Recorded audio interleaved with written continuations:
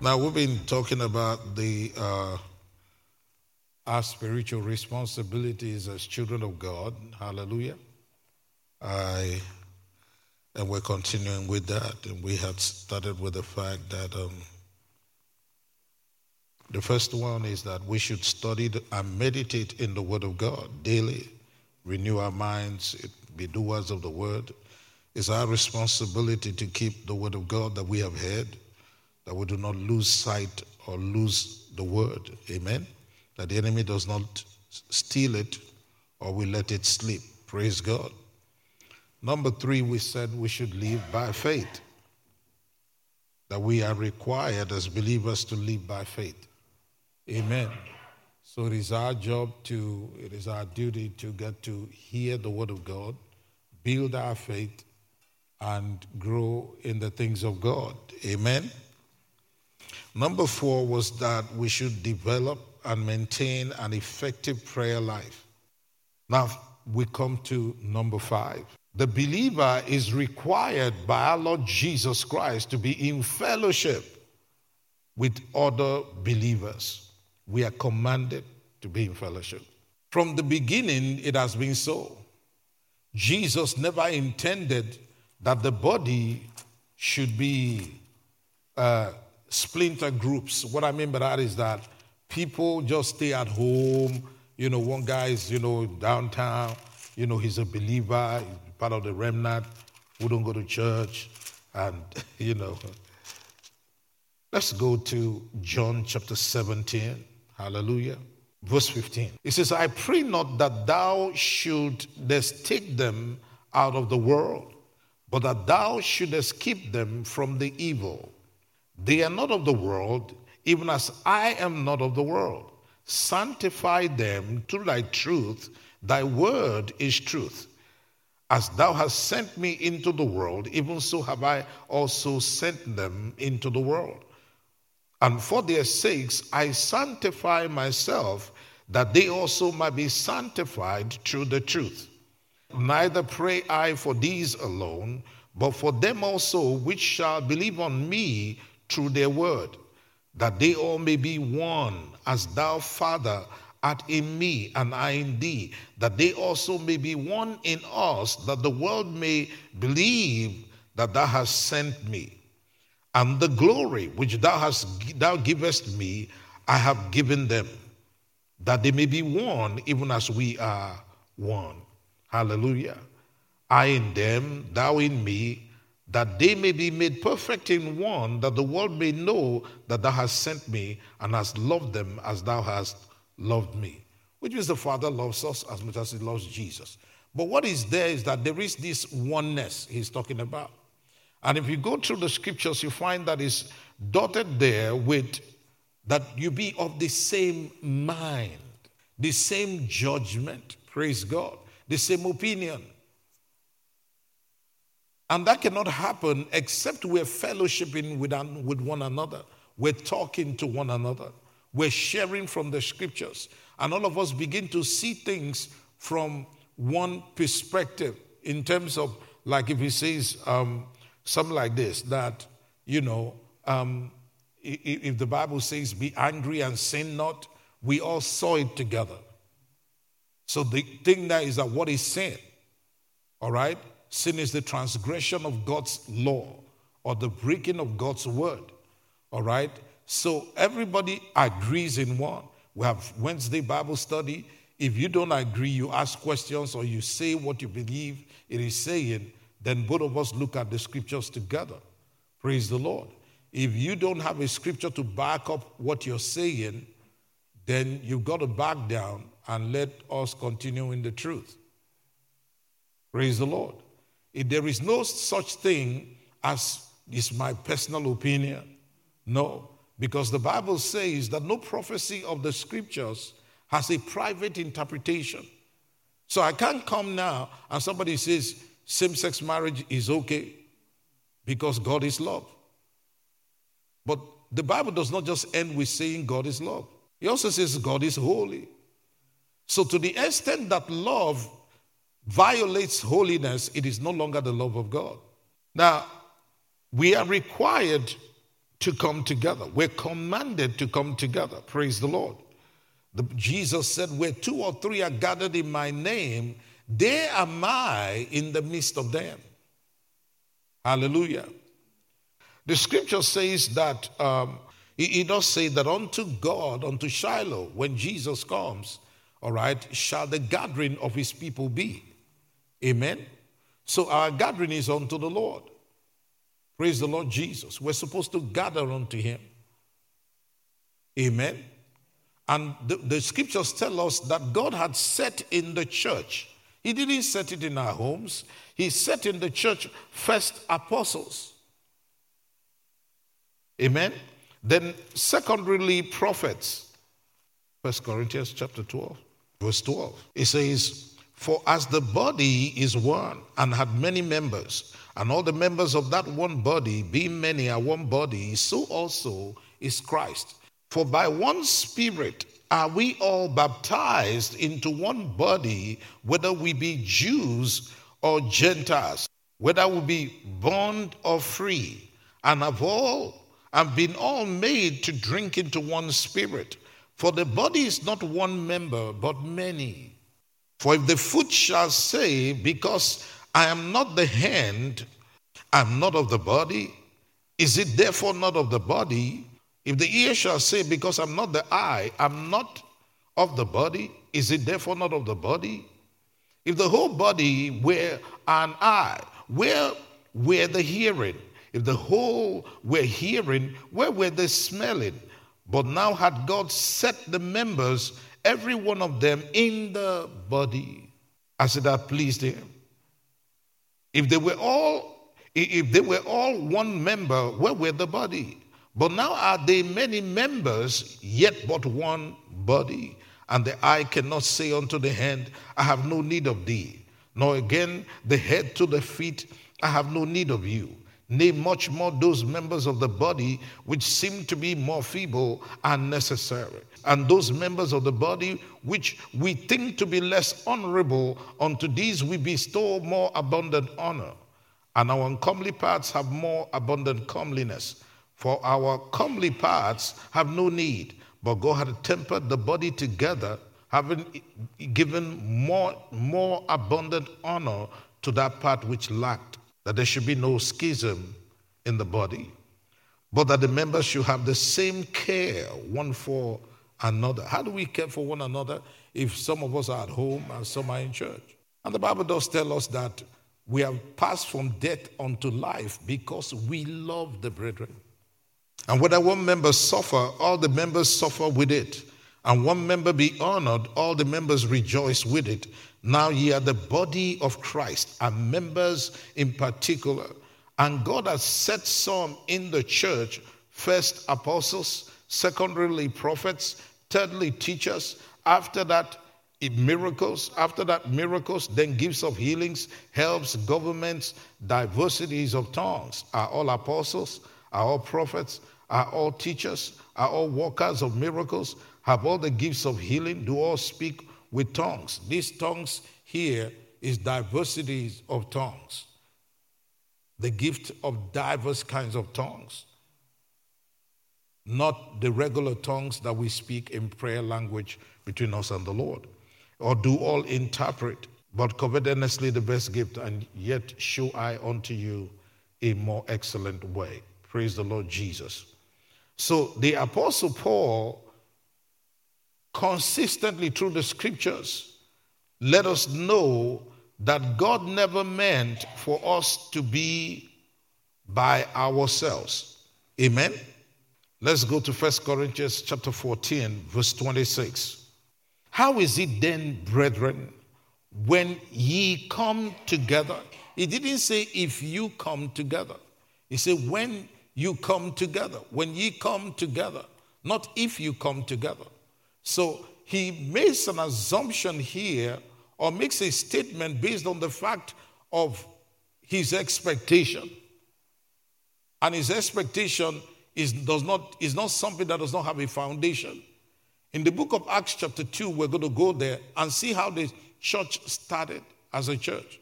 How did Jesus mean for the church to operate? Praise the Lord Jesus. Amen. It says, every one of you had a psalm, had a doctrine, had a tongue, had a revelation, had an interpretation. Let all things be done unto edifying. Praise the Lord Jesus. If any man speak, then it begins to tell us the rules about how we should conduct ourselves when it comes to operating spiritual gifts. You will see that as you read along. Amen. Glory be to God. Now let's go to Acts chapter 2, verse 41.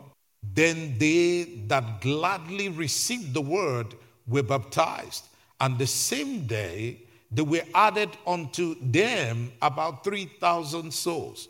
And they continued steadfastly in the apostles' doctrine and fellowship, and in breaking of bread, and in prayers. Praise the Lord. So this was how the advent of the church, this was how the church started. We started with steadfast fellowship, steadfast prayer. In fact, when you read further down, you find that daily they were gathering together. Daily they were gathering together. Praise the Lord Jesus. Now let's come to Hebrews chapter 10, verse 23. It said, let us hold fast the profession of our faith without wavering. For he is faithful that promised. And let us consider one another to provoke unto love and to good works. One another, which means he's talking to us as a group. He's not talking to us as splinter groups. Like, what I mean by that is that or individuals just staying at home, not joining in the body. That's not what God had in mind. He had in mind a gathering of people. So we consider one another to provoke unto love and to good works. So you don't have this social interaction that causes things that have been planted in us by God to come out. In our attitude and our walking with one another, we correct one another. Our attitudes correct one another. The words we speak help us to adjust. Human beings adjust as they interact with other human beings. Is that not true? When we come into the body of Christ, we begin to adjust. People tell us things about what the Lord expects and all of that, and then we are adjusting. We're adjusting continually. God is leading us, talking to us, guiding us. The pastors learn from their congregation. The congregation learns from the pastor. You know, there are times when you're fired up about something, and somebody says, well, pastor, this is what the word says in this area. None of us, that's why the scripture says in Ephesians chapter 5, giving thanks always for all things unto God and the Father in the name of our Lord Jesus Christ. It says, submitting yourselves one to another in the fear of the Lord. What does that mean? It doesn't mean, us coming when you want to go by the door, I just lay on the floor, you march over me when you're going. No. What he's just talking about is that it's in the Lord. What is that? If I'm thinking a particular way and that thing I'm fired up about, there is a statute of limitation to it. And while I'm talking, Brother John can just say, Pastor, but the Bible says this. Because at that time, I didn't recall that. Do you get what I'm saying? It says, not forsaking the assembling of ourselves together as the manner of some is. Now, the book of Hebrews was written over 2,000 years ago. How many of us know that? All right? But even then, there were brethren who were not going to church all the time. So it didn't start today. So the Apostle Paul was telling them not to do this. He said, but exhorting one another, so much the more as you see the day approaching. Praise the Lord. We have a pattern to follow in the Word of God. The things that we saw them do, we are doing. Jesus was always with the disciples. Hallelujah. Though he was an itinerant teacher, so he went about preaching all the time, talking to people, but sometimes he went to the temple and fellowshiped with the Jews. In fact, the Bible says it was his custom. to go into the synagogues to preach, to interact with the elders there and preach. When we fellowship with one another, we grow together in the faith that is in Christ Jesus. If in the local assembly that becomes an issue, what happens to the ecclesia? What happens to the universal church? To the global church? You know, before the coming of Christ, the global church is going to become one. What do I mean by that? By the Holy Ghost. Do you understand? Because we come to the unity of the faith, not unity of faiths. Hallelujah. Can we go to Ephesians chapter 4?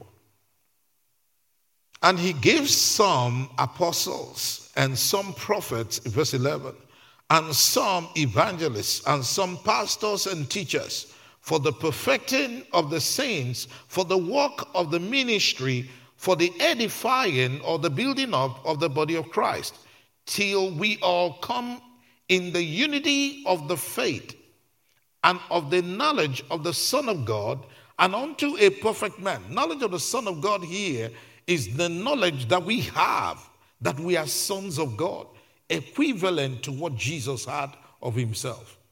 Praise the Lord Jesus. Because we all know that Jesus is the Son of God. And unto a perfect man, and unto the measure of the stature of the fullness of Christ, that we henceforth be no more children, tossed to and fro and carried about with every wind of doctrine by the sleight of men and cunning craftiness, whereby they lie in wait to deceive. But speaking the truth in love may grow up into him in all things, which is the head, even Christ, from whom the whole body fitly joined together and compacted by that which every joint supplieth, according to the effectual working in the measure of every part, making increase of the body unto the edifying of itself in love. Amen. So he set all these things in the church for what? So until we do what? Become one in agreement concerning the position of faith. Glory be to God. Now, what's the benefit of fellowship? Why is it important? We've been talking about all of this, praise God. What do we do when we gather together? This is where we worship and minister to the Lord with singing, praising, dancing with other believers before the Lord. Our gathering is unto him. When we gather together, what do? We praise God together. Amen. I've mentioned some of those other things. We are taught the word of God. We're encouraged in the faith. When we gather together, we're encouraged in Christ. In the book of Hebrews chapter 3 verse 12, take heed, brethren, lest there be in any of you an evil heart of unbelief in departing from the living God. But exhort one another daily while it is called today, lest any of you be hardened through the deceitfulness of sin. So we exhort one another. We build up one another. Amen. Through our interaction, our fellowship one with another, our participation with one another. Even when you're silent and you're just worshiping or you're just praying, your prayer life can inspire somebody. And the heat of that prayer can touch the other person and minister something to them. And in fact, somebody can pass you, just walk by you, that is fully charged up. And maybe you were feeling depressed when you came, and that devil that caused that depression just leave. So we're taught the word of God. We're shared with. We're encouraged in the faith. The Bible tells us that how shall they believe without a preacher? So the more we preach and share the word of God with you, your faith will grow. We're sharing testimonies. Somebody comes here and gives their testimony, and your faith is encouraged, is built up. It goes to a new level. If God can do it for them, God can do it for me. Hallelujah. And then you start hearing the word of God being preached. So your faith grows. That does not happen just by you sitting at home. The temptation to watch some movie will come up. You can move. You see, what the devil tries to do to children of God or to people is to waste their time here. When the devil gets people busy up doing nothing, just wasting their time upon the earth, whiling it away, God tells us what to do. He says, see then that you walk circumspectly, not as fools, but as wise. Verse 15 of Ephesians chapter 5. Redeeming the time, because the days are evil. It says, wherefore, be not unwise, but understanding what the will of the Lord is. But be not drunk with wine, wherein is excess, but be filled with the Spirit, speaking to yourselves in psalms, hymns, spiritual songs, singing and making melody in your heart to the Lord, giving thanks always for all things unto God and the Father in the name of our Lord Jesus Christ. So when we gather together, we are gathering unto the Lord and to be taught the word of God, to praise God, to worship him. And when we worship God, his glory comes down. The Bible says that God inhabits the praises of his people. Now, that's when we do it in unison, when we begin to sing and operate as one.